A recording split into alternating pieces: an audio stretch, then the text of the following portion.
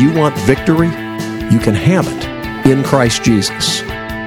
Time once again for Abiding in Christ with Jim Wood. You have to step back, evaluate the various positions in light of Scripture, and then re-engage with a godly perspective.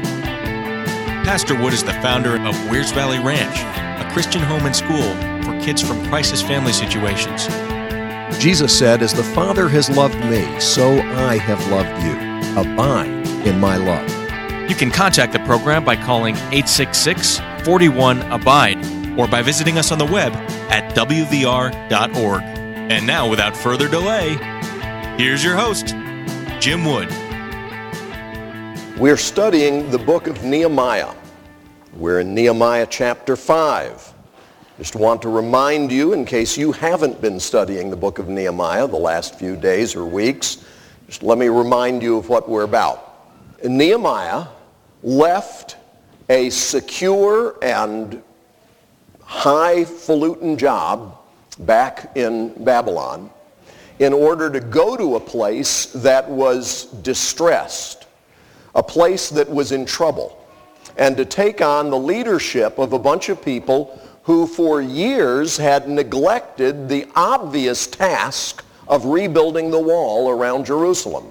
We said that Nehemiah, when he learned of conditions in Jerusalem, did the right thing. He began with prayer.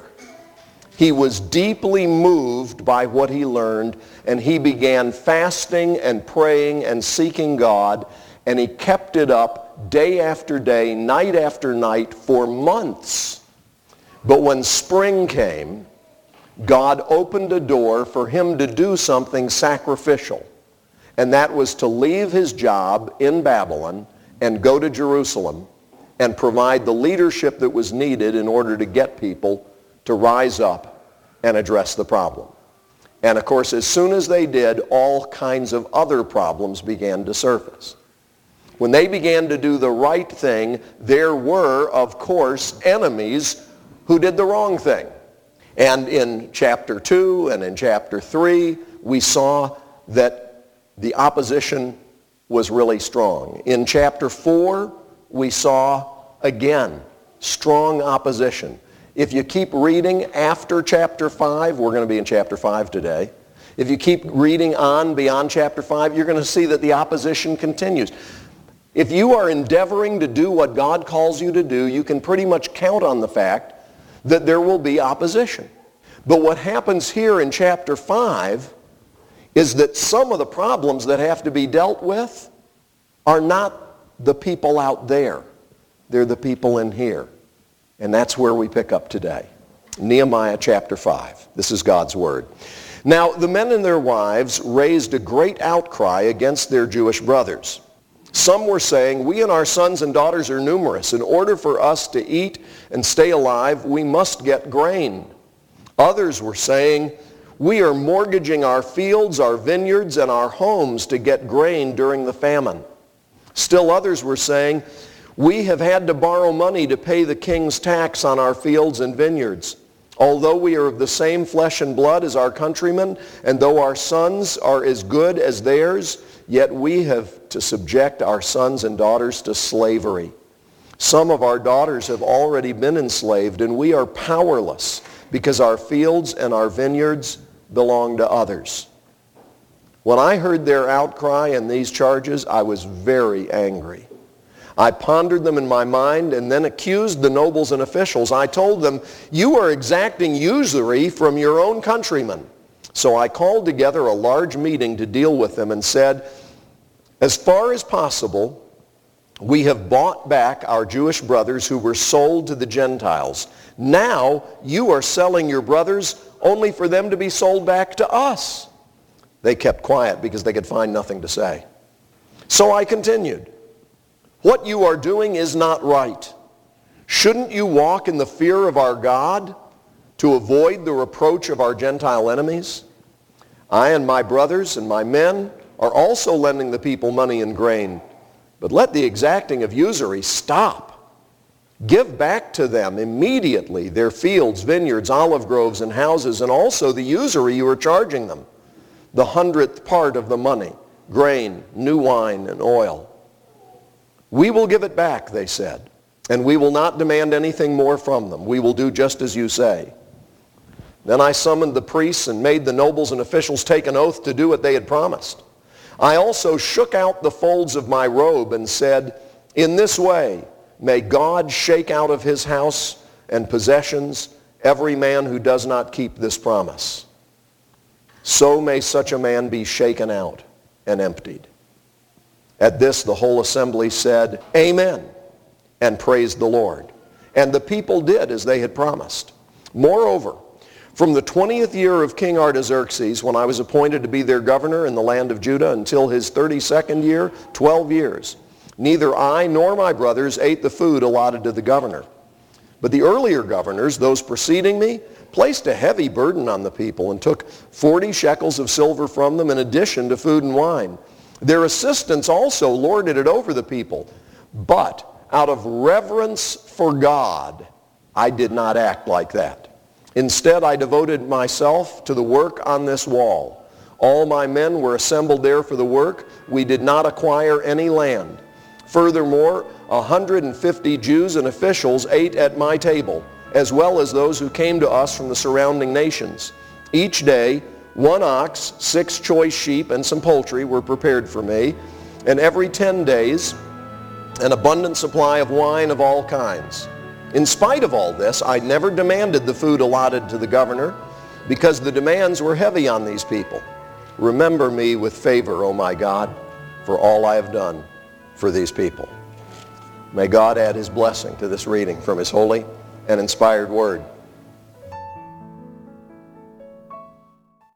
Folks, it's a great privilege for me to be able to come each evening and bring God's word on these stations. I am so thankful that I have the opportunity to do that. But if you listen regularly, you know that my life day to day is involved in trying to minister to kids who come from very difficult situations. I want to ask you to please help us. Contact us at wvr.org and find out how you can be part of the miracle. wvr.org. Please help us. Help these children. To step out of my comfort zone into the realm of the unknown where Jesus is. Well, the first thing I want us to see is that in the midst of trying to accomplish a task, there were other things going on behind the scenes. Nehemiah had been focused in on getting this wall built. All hands on deck. Come on, everybody, let's get this done. And he's got everybody out there, and they've got enemies who literally, we said last time, are out to destroy them. They want to kill them. That's what they're dealing with. And in the midst of that, Nehemiah's focus is like a laser. It's great. But suddenly, the sounds of the outcry of people who are suffering reaches his ears. And he realizes we've got another problem here besides a broken down wall. The fabric of our society is not just about keeping the outsiders outside. We've got a problem with those inside. We've got a problem with the way people are treating each other. And it's not enough to just build a wall and say, okay, now we're ready, we're going to defend ourselves. No. We've got problems in the house. We've got problems in our families. We've got problems in our churches. We've got problems in the way we relate to one another. That's what was going on here. And so Nehemiah, when he heard this, now I got to tell you, I was all set up for something else. Listen. The men and their wives raised a great outcry against their Jewish brothers. Some were saying, we and our sons and daughters are numerous. In order for us to eat and stay alive, we must get grain. Others were saying, we're mortgaging our fields, our vineyards, our homes to get grain during the famine. Still others were saying, we've had to borrow money to pay the king's tax on our fields and vineyards. Although we're the same flesh and blood as our countrymen and our sons and daughters are as good as theirs, yet we've had to subject our sons and daughters to slavery. Some of our daughters have already been enslaved, but we are powerless because our fields and our vineyards belong to others. When I heard their outcry and these charges, I was very angry. Is it okay to get angry? Sometimes we need to get angry. Some things ought to make us angry. Our problem is we tend to get angry about things we shouldn't get angry about, and we tend not to get angry about things we should get angry about. Anger should be about things that make God angry.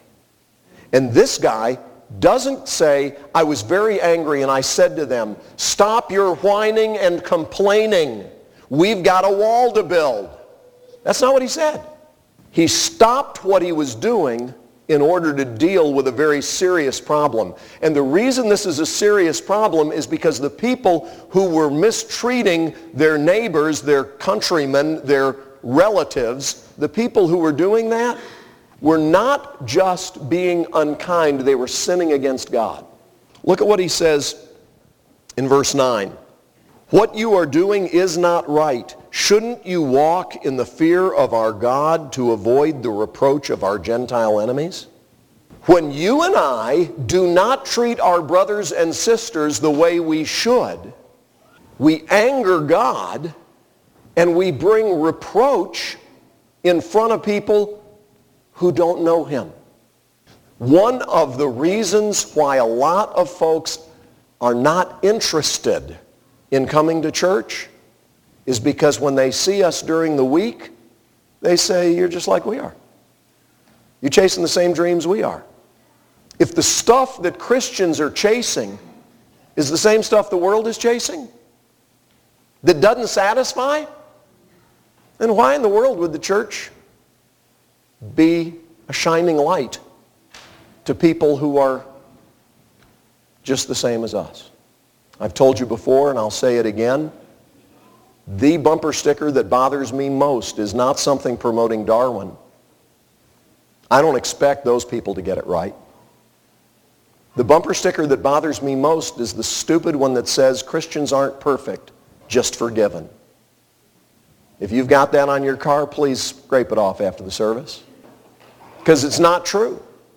Now, to say Christians aren't perfect, that's true. If you want to put that on the back of your car, that's fine.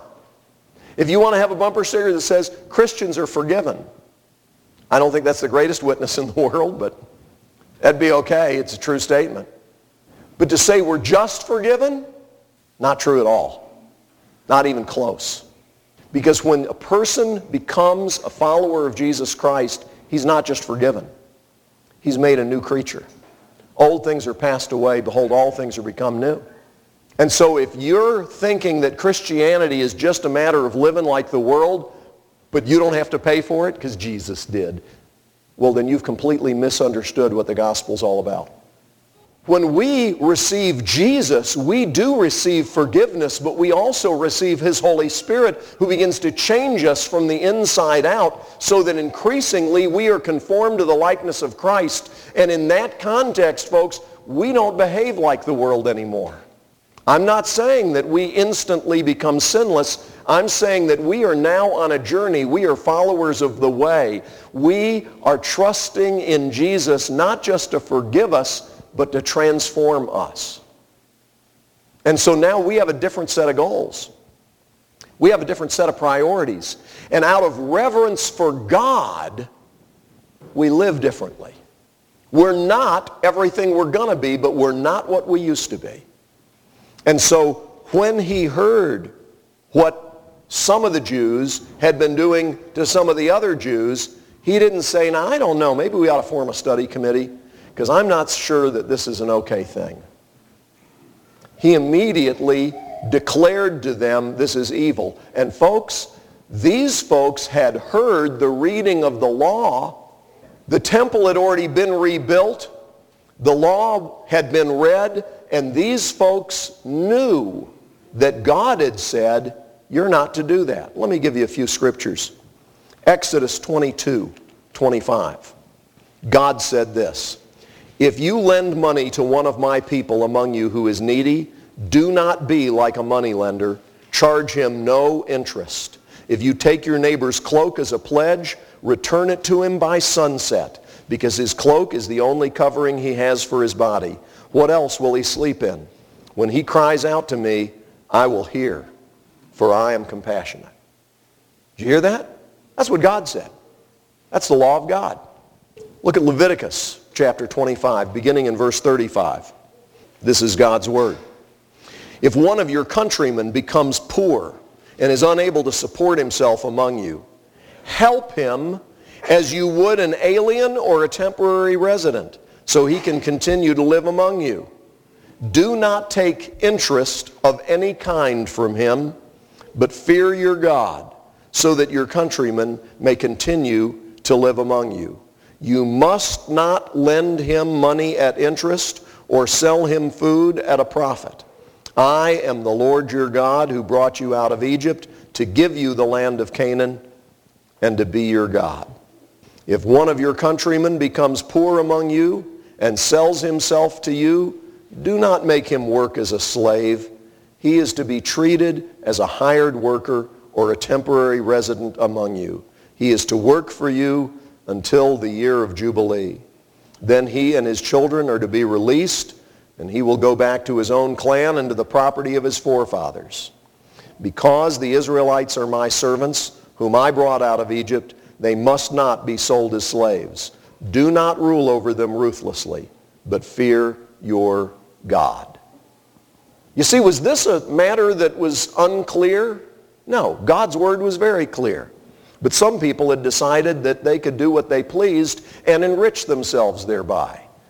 Let me just tell you something. If you ever for a moment think that you can gain an advantage by disobeying God, you are listening to the deceiver.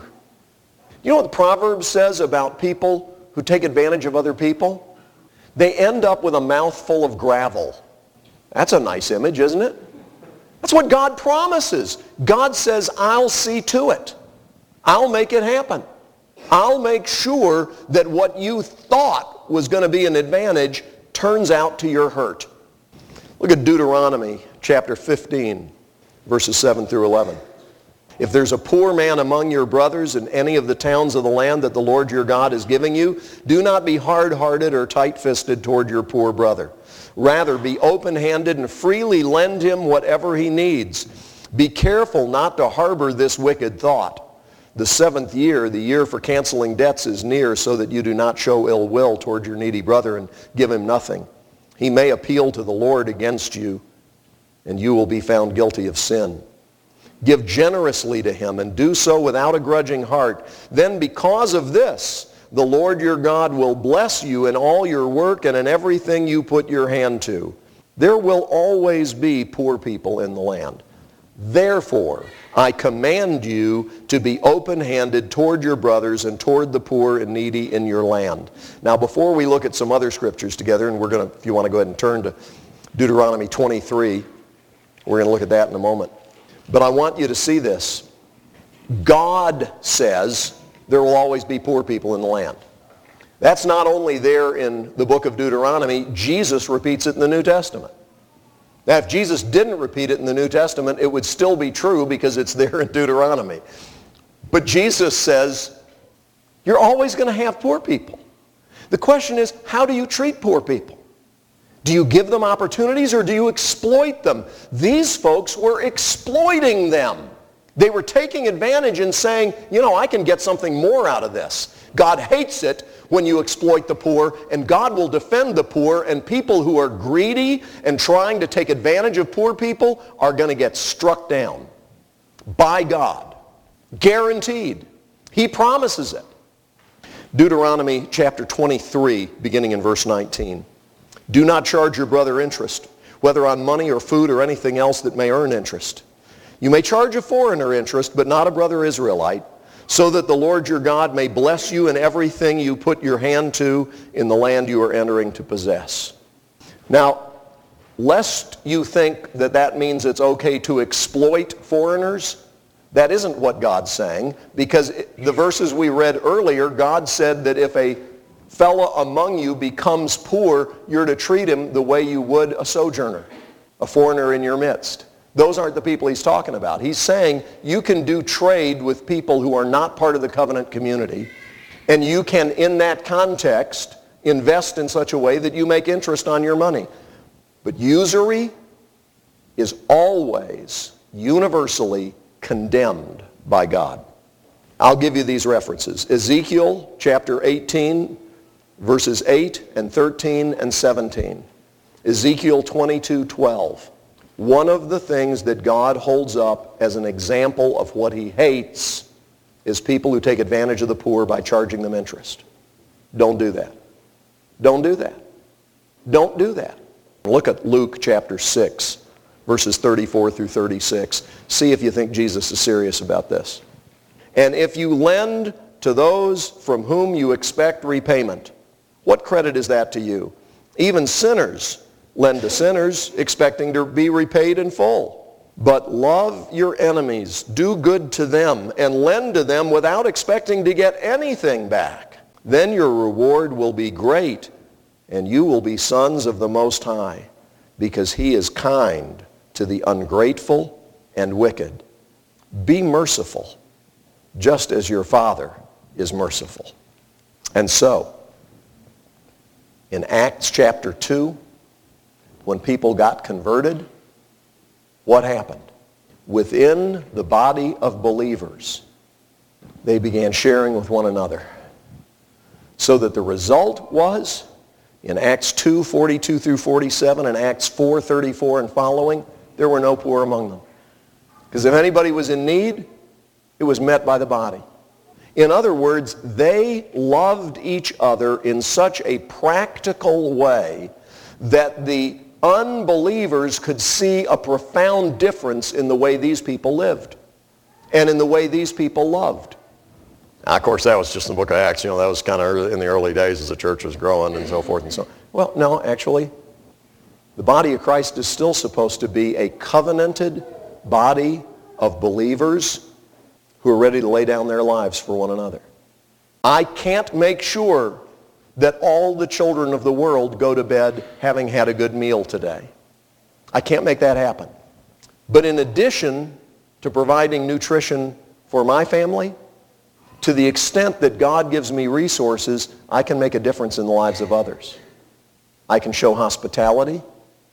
I can give stuff away. I can help make a difference as God directs. Jesus was talking with a fellow about that, and he wanted to get himself off the hook. So he asked a question. Well, who is my neighbor? Who do I really have the responsibility to help? Jesus told a story about a fellow who got robbed. And he's lying in the ditch on the Jericho Road. And two respectable religious Jews passed by on the other side. It wasn't that they didn't see him. It's that they didn't want to get involved. But a Samaritan saw the man lying there. And he stopped what he was doing. And he invested his own time, his own energy, his own resources at the risk of his own life in order to take care of that man's needs. We're supposed to live like that. When the problem is right in front of you, and it's not just somebody who's going down the Jericho Road and looks like his sandals aren't quite as new as yours, so you think, gosh, why should I have newer sandals than him? Here, buddy, let's swap sandals. That's not what happened.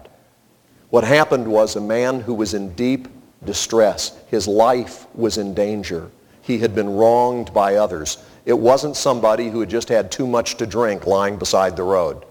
It was somebody who was suffering as a result of the sin of others. And that person needed to be rescued. And the Samaritan recognized, I need to do this. Folks, you and I cannot eliminate poverty. But God will put people in our lives who are going to need our help. And when He does, we need to step up and do whatever God tells us to do. And it won't be the same thing for everybody. Some people need to experience some pain before they're going to be willing to receive the help they need. And if you just give them money, you're not helping them, you're hurting them. Seek to do good to all men, but especially to those who are of the household of faith. Love your neighbor as you love yourself. If we don't do that, then we may get a wall built, but it'll be the same on the inside as it is on the outside. And that's really not going to bring God glory. You've been listening to Abiding in Christ.